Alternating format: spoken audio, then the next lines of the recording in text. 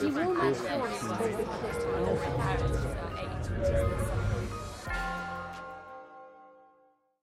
morning. So what I'd like to try and do in the next 45 minutes or so is I'll start off with some jargon just to make sure that we're all on the same page. And then I'll share with you what I think are some of the problems associated with trying to discover new medicines. Then I'll say a few words about what I think some of the causes are. I'll then share with you what I think is the solution and what we in Oxford are doing. And then I'll sum up. And then right at the end, I'd like to show a very brief 90-second, 2-minute video. But I'd like to leave a good sort of 25, 30 minutes for questions. But please keep this interactive. If you have any questions, just raise your hand and ask them at any point. So let's start with some jargon. So many of you are probably aware that in each of us, there are probably close to 22,000 different proteins. And these proteins have different shapes and they have different sizes. Now, the way most drugs work is that they bind to these proteins and they affect them. They either stop them working, or they make them more active, or they modulate their activity. You might think of a protein as a bit like a lock in a door. And you may think of the drug as being the key. So the key fits into the lock, and it either opens the door or it shuts the door. It either increases heart rate or it decreases heart rate. It increases blood pressure or it decreases blood pressure. Increases breathing rate, decreases breathing rate. So proteins are like locks and drugs are like keys. The second point I'd like to make is that in terms of the process of drug discovery, what we do is we tend to work on one of these novel proteins. So all the drugs that are out there, there's probably close to 4,000 drugs. They only work on about 300 of these proteins. So there's probably well in excess of 20,000 proteins that we've not even touched. And of course, many of those proteins could be targets for new medicines. So what we do in drug discovery is we take one of these new proteins and we try and identify a key for it, a molecule that binds it and affects its activity. And then we have to make sure that that key, that molecule, isn't broken down rapidly in the stomach or in the liver. Because, of course, if it does that, then it's not going to have any effect. So it needs to hang around in the circulation for a reasonable length of time to have an effect. Then we usually take that molecule or key and we look at it in some sort of animal model of disease. So some people think that they've got animal models that mimic what happens in Alzheimer's or depression or whatever, and they test them in those animal models. And then we take that molecule or key, and in animals, we establish the highest dose that we can go to, before we run into side effects. Then we take that molecule into what we call phase 1 studies. So these are studies in healthy volunteers, usually young male healthy volunteers. And we give that molecule at higher and higher doses. Again, we determine what's the highest dose you can go to in healthy volunteers. Then we go into phase 2 studies, and this is the first time we study patients. So we take that molecule into patients, and we look to see if that molecule has the desired effect. And then we go into phase 3 studies, which are again in patients, but they're usually in several hundred, several thousand patients, and there we define what's the most optimal dose, what's the best dose to give us the maximum efficacy with the least amount of side effects. And then, of course, the molecule gets marketed. Now, that process of drug discovery takes in the region of 12 to 15 years. So those were the two bits of jargony bits I wanted to get out the way. So think of proteins as locks, think of drugs as being the keys, and then this drug discovery process takes 12 to 15 years. And the first time we actually take a new molecule into patients is phase 2. So that's the jargon bit out the way. So now let's think of the problem. How long to phase 2? Great question. So up to phase 2 could be 6, 7, 8 years. So the problem. Let's break this down into two bits. What society wants and what's happening in the pharmaceutical industry. So let's think about what society wants, first of all. Globally, we have an aging society. In the UK, in 2050, 27% of people will be over the age of 65. And in Japan, that figure is close to 33%. So it's hard to imagine for many of us actually walking down the street in the UK, 1 in 4 people will be over the age of 65, and in Japan closer to 1 in 3. And of course, over the age of 65, if you look at the incidence of, say, dementia, it goes up exponentially. Look at the incidence of cardiovascular disease, goes up exponentially. Look at the incidence of cancer, goes up exponentially. We desperately need new treatments. In some parts of the world, we've almost got epidemics in certain diseases. Obesity, diabetes, cardiovascular disease. What I would call diseases of modern living. We need newer treatments for those. So society is desperate for new treatments. Infectious diseases. Sally Davis, the Chief Medical Officer of the UK, is desperately worried that soon we will not have enough antibiotics to allow us to do even minor operations in hospitals because people are developing resistance to those antibiotics. So the antibiotics are not working in those patients. So we desperately need new drugs. So now let's look at the situation in the pharmaceutical industry. The pharmaceutical industry over the past several decades has spent several tens of billions of dollars on biomedical research. And frankly, they are not delivering enough new medicines.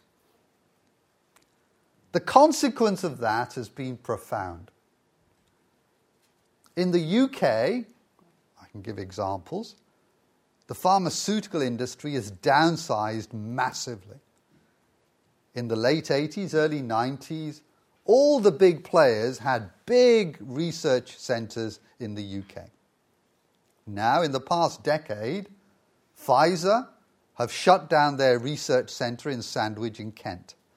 Used to employ, I think, nearly 7,000 people.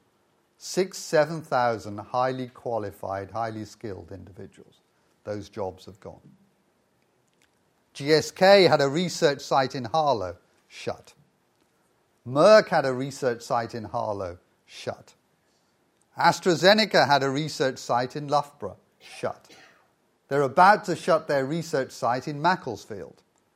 And Novartis have recently announced they're shutting their research site in Horsham. The industry is downsizing. These are private companies. The other challenge is that the way we're doing R&D at the moment, research and development, it's becoming unaffordable. So at the beginning of 2012, Forbes published an analysis. So they looked at a number of these very large pharmaceutical companies, and they looked at how much money they spent on R&D over a finite period. They divided it by the number of drugs that they actually launched in that period, and they came up with an average cost for a drug. AstraZeneca, the average cost was close to $12 billion. $12 billion to launch one drug. And they all varied. Amgen seemed to be the most efficient. Their average cost was $3.5 billion.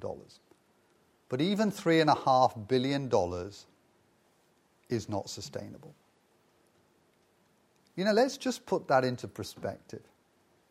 The University of Oxford has the largest research income in the UK of all the universities. But that is, I think, about in the order of $1 billion a year, or less than $1 billion a year. So $12 billion to launch one drug would keep all the university's research scientists going for 12 years. This is how much money we're talking about. It's staggering. And bear in mind that those new drugs that those companies launched, they were not completely novel drugs for novel proteins. A lot of them were just a variant of some of the drugs that are already out there. Yes. You know, another non-steroidal anti-inflammatory drug or another beta agonist for asthma. And of course, what we need is we need completely novel drugs. So the costs of R&D are becoming unaffordable. From a society's perspective, the costs of new medicines, I think, is also becoming unaffordable. A couple of years ago, Vertex, a company in the US, launched a drug for the treatment of cystic fibrosis. This drug works beautifully in 4% of patients with cystic fibrosis. So one patient in 25, it works beautifully. The cost of that drug is $300,000 a year. Who on earth can afford to pay nearly $800-900 a day for a new medicine? If we charge that in the UK for a new drug for Alzheimer's, it would bankrupt the NHS very quickly. This is what we're facing. The problem is drug discovery is also immensely risky. I talked about Alzheimer's.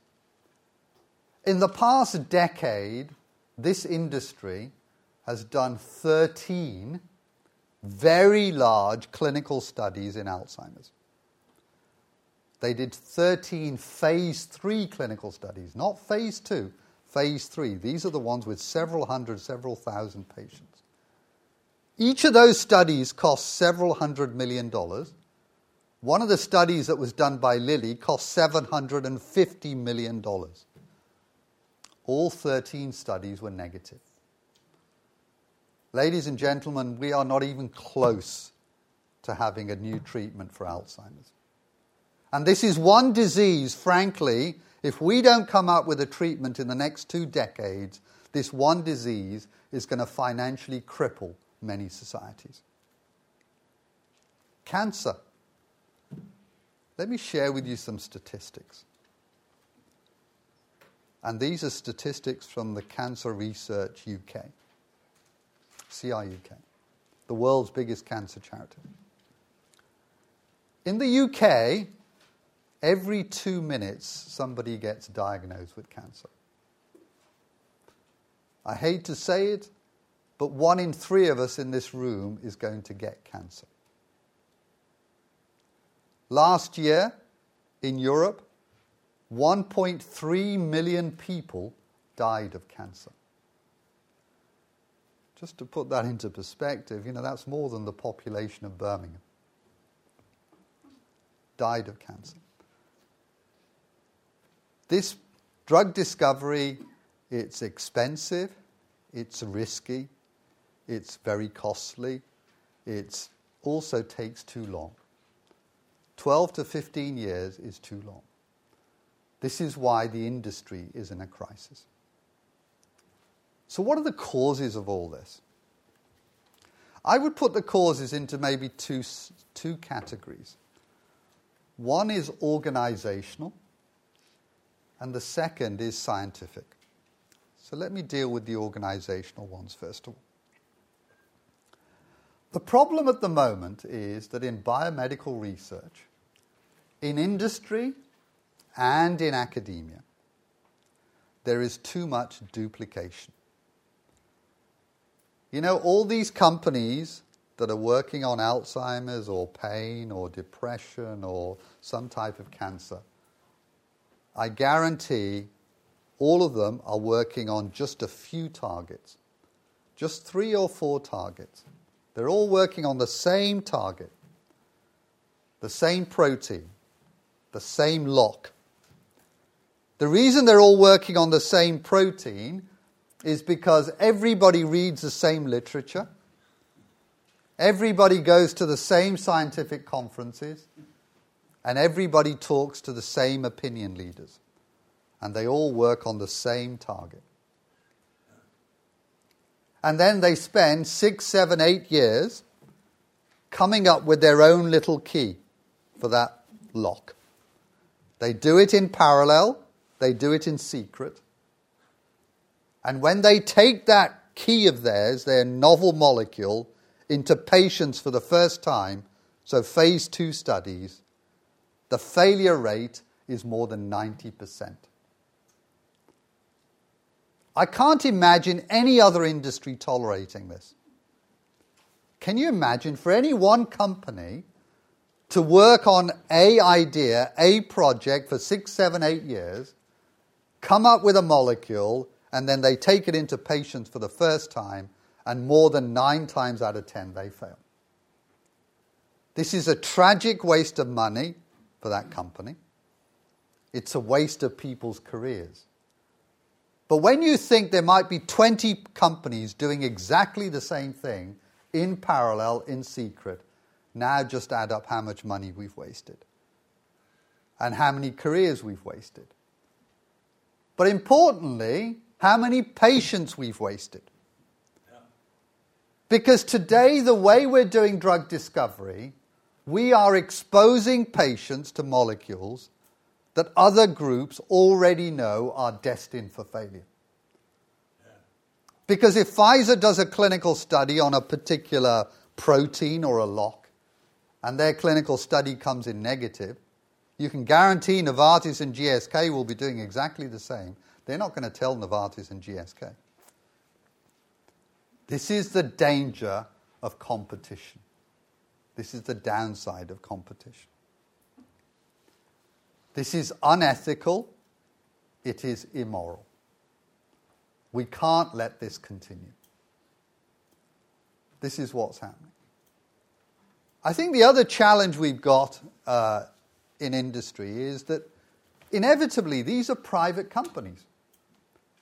The CEO, his or her job is to look after the share price this week, next month, etc. This process takes 12 to 15 years to come up with a new drug. In that time frame, you could have 4 or 5 different CEOs. A short-term focus, which many of these companies have on the share price, this is not compatible with what we need to try and generate new medicines for patients. I also worry that in the industry there is not enough stability. There's too much, and we've seen it, too much buying each other, shutting sites, etc. You know, when something is difficult, and this clearly is difficult, you need that commitment, you need that stability, you need to recruit the best people, support them, and let them get on with it. And that, I don't think, happens enough in industry. But it can happen in academia. So those are what I would say some of the organizational challenges. Duplication, not enough stability, too much of a short-term focus.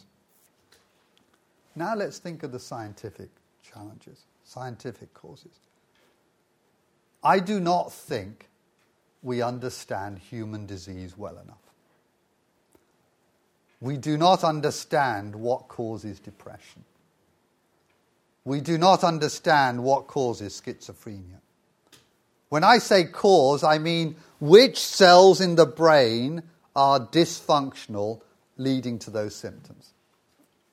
The brain, of course, operates as a circuit. It's very difficult to isolate human neurons. How do you get them from patients to study them? We do not understand human disease well enough. If I took 20 patients with neuropathic pain, so this is pain following some sort of nerve injury, and I put here 20 different neurologists who are expert in treating pain, and I asked them, could they predict which patient would respond to a particular drug? I guarantee they couldn't predict it. So the gold standard treatment for neuropathic pain is a drug called gabapentin, also called Lyrica. Now that drug, it works in a third of the patients after a couple of weeks at a reasonably low dose. In another third of the patients, you don't get any effect until 5-6 weeks, and then you have to go to much higher doses. And then the remaining third of the patients can't tolerate the drug. Patients are incredibly heterogeneous. They are incredibly different. All 7 billion of us on this planet are different. Even identical twins are different. There are stories where identical twins, let's say born here in Oxford, and if one of them stays here in Oxford and the other one goes and lives in Texas, you know, their diet is different, their environment is different, their exercise patterns are different, etc. Their responses to drugs are different. Their likelihood of getting certain diseases will become different. Environment has a big effect on disease progression and initiation. All of us are very different. The other problem we've got scientifically is that these animal models we use, I do not believe we will ever have an animal model of schizophrenia. We will never have an animal model of depression. I think these animal models, they predict some of the pathologies, some of the causes of depression, but they do not reflect the whole spectrum. I have seen so many things work in animal models, and then when you take them into the clinic, they do nothing. The industry has done it many times for many diseases. They've had molecules work beautifully in certain animal models. They take them into the clinic and they do nothing. The other problem we've got is scientifically we don't have good biomarkers for many of these diseases. So imagine I'm doing a clinical study in Alzheimer's. I can't ask an Alzheimer's patient if their memory is better today than it was last week. I can't ask a depressed patient if they're feeling less depressed today than they were last month. How do you measure the effect of these new molecules? You know, there are some drugs we don't even know how they work. Existing drugs. Paracetamol, which all of us have taken, probably 100 million patients around the world will take paracetamol today. We do not know how paracetamol works. So if you don't know how existing drugs work, how can you design better ones? These are some of the scientific challenges. So I've shared with you some jargon, I've shared with you some problems, I've shared with you what I think are some of the causes, and the causes I've split into two categories, organizational and scientific. So now let's think of a solution. What are we doing in Oxford? So in Oxford, what we do is we work on completely novel proteins. Proteins that nobody else is working on. Some of these 22,000 that haven't been touched. The reason we do that is because we think that's where the truly novel medicines are going to come. Can I ask how you know you're working on novel proteins when all the other drug companies are very secret about what they're doing? It's a great question. It's a great question. A lot of these proteins we can break down into what we call protein families. So there are similarities. So we think of proteins like ion channels or kinases or epigenetic enzymes, etc. And many of these protein families are considered to be not druggable. They, for example, so industry believes, or the medicinal chemistry community believe, that for these particular locks, we will never be able to design a key. And we deliberately work on those. Because we want to drive innovation. And I think that's our job in academia. We need to explore the unexplored. So we deliberately do that. But I'll come back to that later on, if I may, because I'll illustrate to you that we are working with many companies. So what we do is we work on these completely novel proteins or locks. We generate that protein, we work out the shape of that lock, and then we generate some approximate keys that are going to open or close that lock. Then all of these things that we generate, we make them freely available.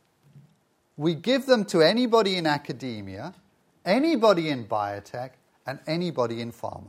No secrecy whatsoever.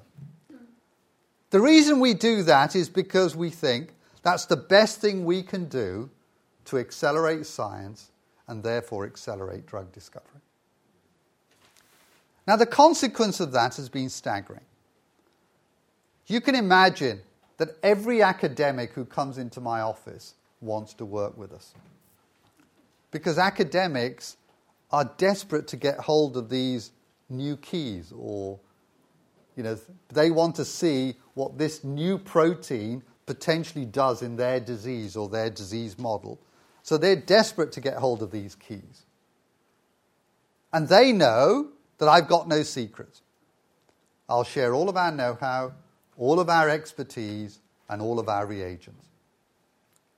And that transparency, of course, is brilliant for collaboration. It's brilliant for creating trust in each other. It's brilliant for science, and therefore it's brilliant for drug discovery. So we are now working with more than 250 academic labs all over the world. We don't pay the other academics anything. They're grateful for our keys. They test them in their assays. They generate very high impact publications because these are novel keys. What's also happened is that now we're working with 10 large pharmaceutical companies. So the companies are GSK, Pfizer, Novartis, Lilly, AbbVie, Takeda, Boehringer Ingelheim, Janssen, Bayer, and Merck. They're not small companies.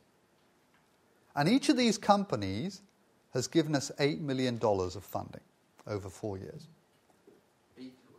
$8 million of each. So we have $80 million of private funds. But not only do we get access to their funds, we also get access to their expertise, access to some of their compounds, their proprietary libraries of molecules, keys or potential keys that they've generated in the past. We get access to some of those. This is a great way of pooling resources, pooling expertise, sharing resources to try and catalyze science. We're trying to crowdsource science. We're trying to crowdsource early discovery. What's now started to happen is we've got small biotechnology companies coming to us and saying, look, we've got this novel platform, this novel technology. We would love to take your keys and we want to put them into this platform. And the reason they're doing that is because they want to be on our publications. So we're producing probably about one paper every 6 or 7 days. Since the beginning of this year, we've had 8 papers in Nature, Cell and Science. That's probably more than any other department in Oxford. They want to be on our publications. But they also see us as a conduit into these 10 pharmas. If they start working with us, potentially they'll start working with one or more of these large pharma companies. This is fantastic. What we've now started to do is now we're going to generate these keys, and now we're going to start collecting patient material. We're going to get cells from healthy individuals, but also patients, and then we're going to look to see what our keys do on those patient cells, on that patient tissue. Because I think that is a much better way of identifying potentially new locks which are likely to work in specific diseases. We're trying to get some handle on whether this idea, this key for this particular lock, is going to work in schizophrenia or depression before we take it into a big clinical study. And of course, the advantage of sitting in academia is we have access to so many clinicians. We have access to patients and patient material and also patient databases. Sitting inside industry, that is very difficult to access. We're also now building strong relations with patient organizations. Many patient organizations are desperate for new medicines. Last Tuesday, I had this mother of a patient come to see me, together with her daughter's clinician. So this mother lives in Bath. The clinician lives in Cambridge. This daughter, this young lady, who's now 22 years old, has a rare cancer called GIST, gastrointestinal stromal tumor. It's a very rare cancer. The sort of cancer she's got is about 1 in a million patients. So probably in the UK, there's 60, 65 patients. Which private company is going to try and develop a drug for that cancer? What could I say to this mother? She told me that her daughter has just had her stomach removed. Can you imagine? 22 years old, and she's had her stomach removed. But these patients are desperate for new medicines. So we're setting up these links with patient organizations. And the advantage of that is that we can get faster access to some of this patient material so that we can study it. But of course, these patient organizations also know who are the world's experts in that disease. They're not all in Oxford. They're all over the world. And so what we will do, as soon as we've generated one of those keys, we will give it to one of these patient organizations, and they can give it to the 20 experts all over the world, wherever they are. We're trying to catalyze drug discovery. What we're now also starting to do is the following. Because I said it's only in patients that you really find out if your idea is going to work. I mean, at the moment, 9 times out of 10, we're failing when we do the first study in patients. Well, then it makes sense. Get to that point as quickly as possible. Identify that 9 in 10 that's garbage, and identify that 1 in 10 that has the potential to be a drug. So what we're now doing is we're going to take some of our novel keys all the way into patients, completely in the open. No intellectual property, no patents. We will share all of our data, share all of our science. As soon as we've identified whether it's one of those 9 in 10 or one of those 1 in 10, we will publish and tell the world. This will help industry and it will help patients. This is going to completely transform the way we do drug discovery. Now, working with the Regis here, I mean, we're fortunate in this university to have a brilliant Regis. His name's John Bell. John is a real visionary. So working with the Regis, we've been interacting with a number of entrepreneurs and venture capitalists. So, of course, you appreciate that, when you're generating these novel proteins, novel locks, novel keys, potential drugs.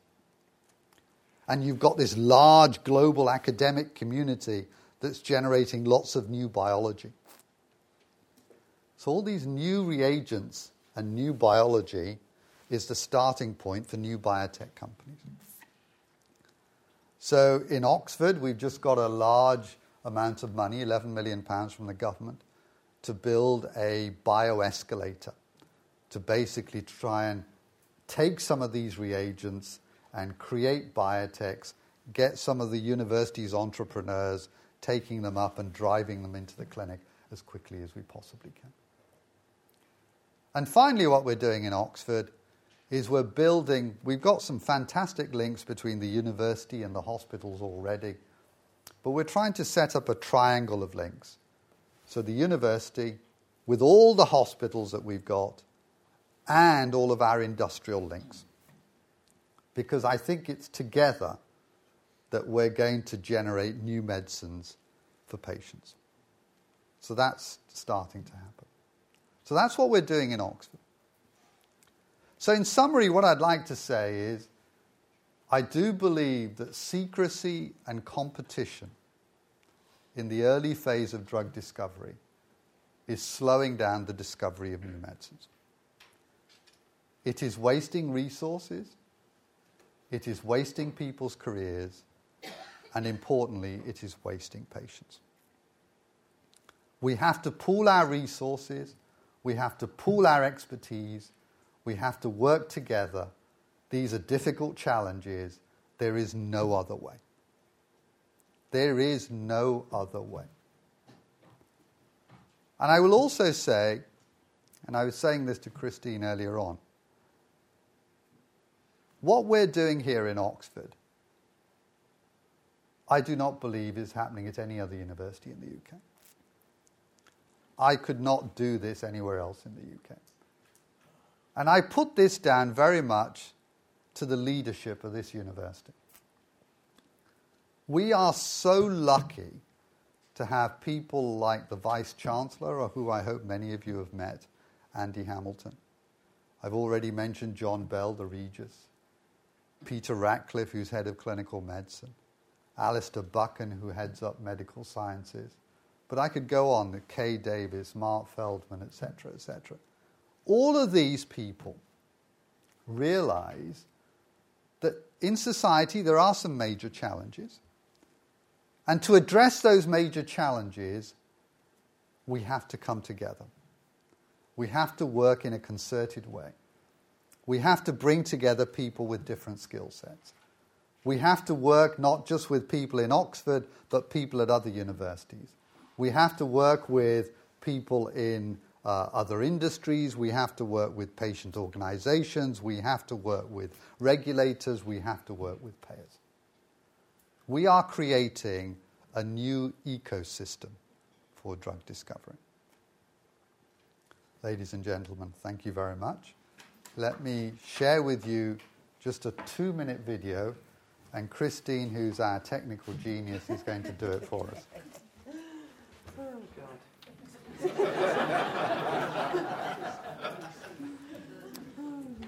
And God works here as well. When I was born, my grandpa was in his mid-70s. Now, he is in his late 80s. When I was 1, my grandpa used to decorate his own house. Now, he relies on my uncle and my dad. When I was 2, my grandpa used to go for a pint with my dad. Now, my grandpa drinks tea. When I was 3, my grandpa used to grow vegetables on his allotment. Now, my gran buys them from Tesco. When I was 4, my grandpa used to go out for a long walk every day. Now, he rarely goes out. When I was 5, my grandpa used to drive his car.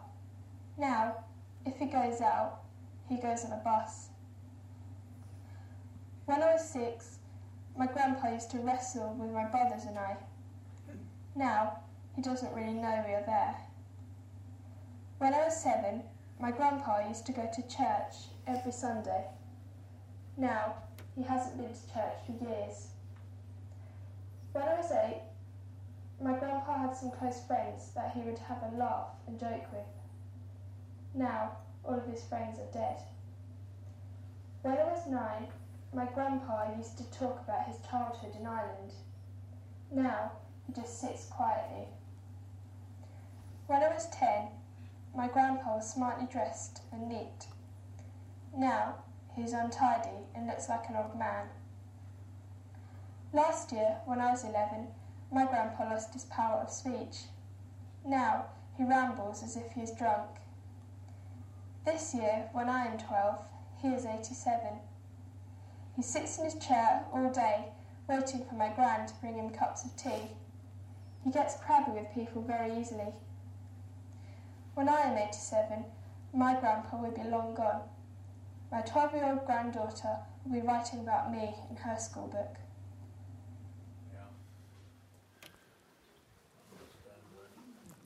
Ladies and gentlemen, that was on Alzheimer's, obviously. But let me just finish with this anecdote. So I've talked about proteins and logs. So in Alzheimer's, the protein that everybody's been worrying about is a protein called amyloid. We started working on this protein 31 years ago. So the idea was that this protein accumulated in the brain, and as a consequence, brain cells die, and people lose their memory, and they develop dementia. So what everybody's been trying to do for the past 31 years is to find ways to stop that protein accumulating in the brain, or to increase its breakdown so it's cleared, or just removing it from the brain. If you add up how much money we have spent altogether in academia, in biotech, in the pharmaceutical industry, on that one protein in 31 years, the estimate is more than $30 billion. After 31 years and $30 billion, we still don't know the answer. People are now asking the question, which form of that protein, because the protein exists in a number of forms. They're asking the question, where in the brain do you need to lower it?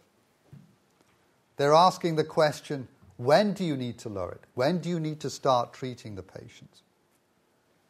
And if you do lower it, is it going to have any effect? 31 years, $30 billion, and this is a disease that if we don't find a treatment in the next 2 decades, I will say again, it will financially cripple many societies. Thank you very much.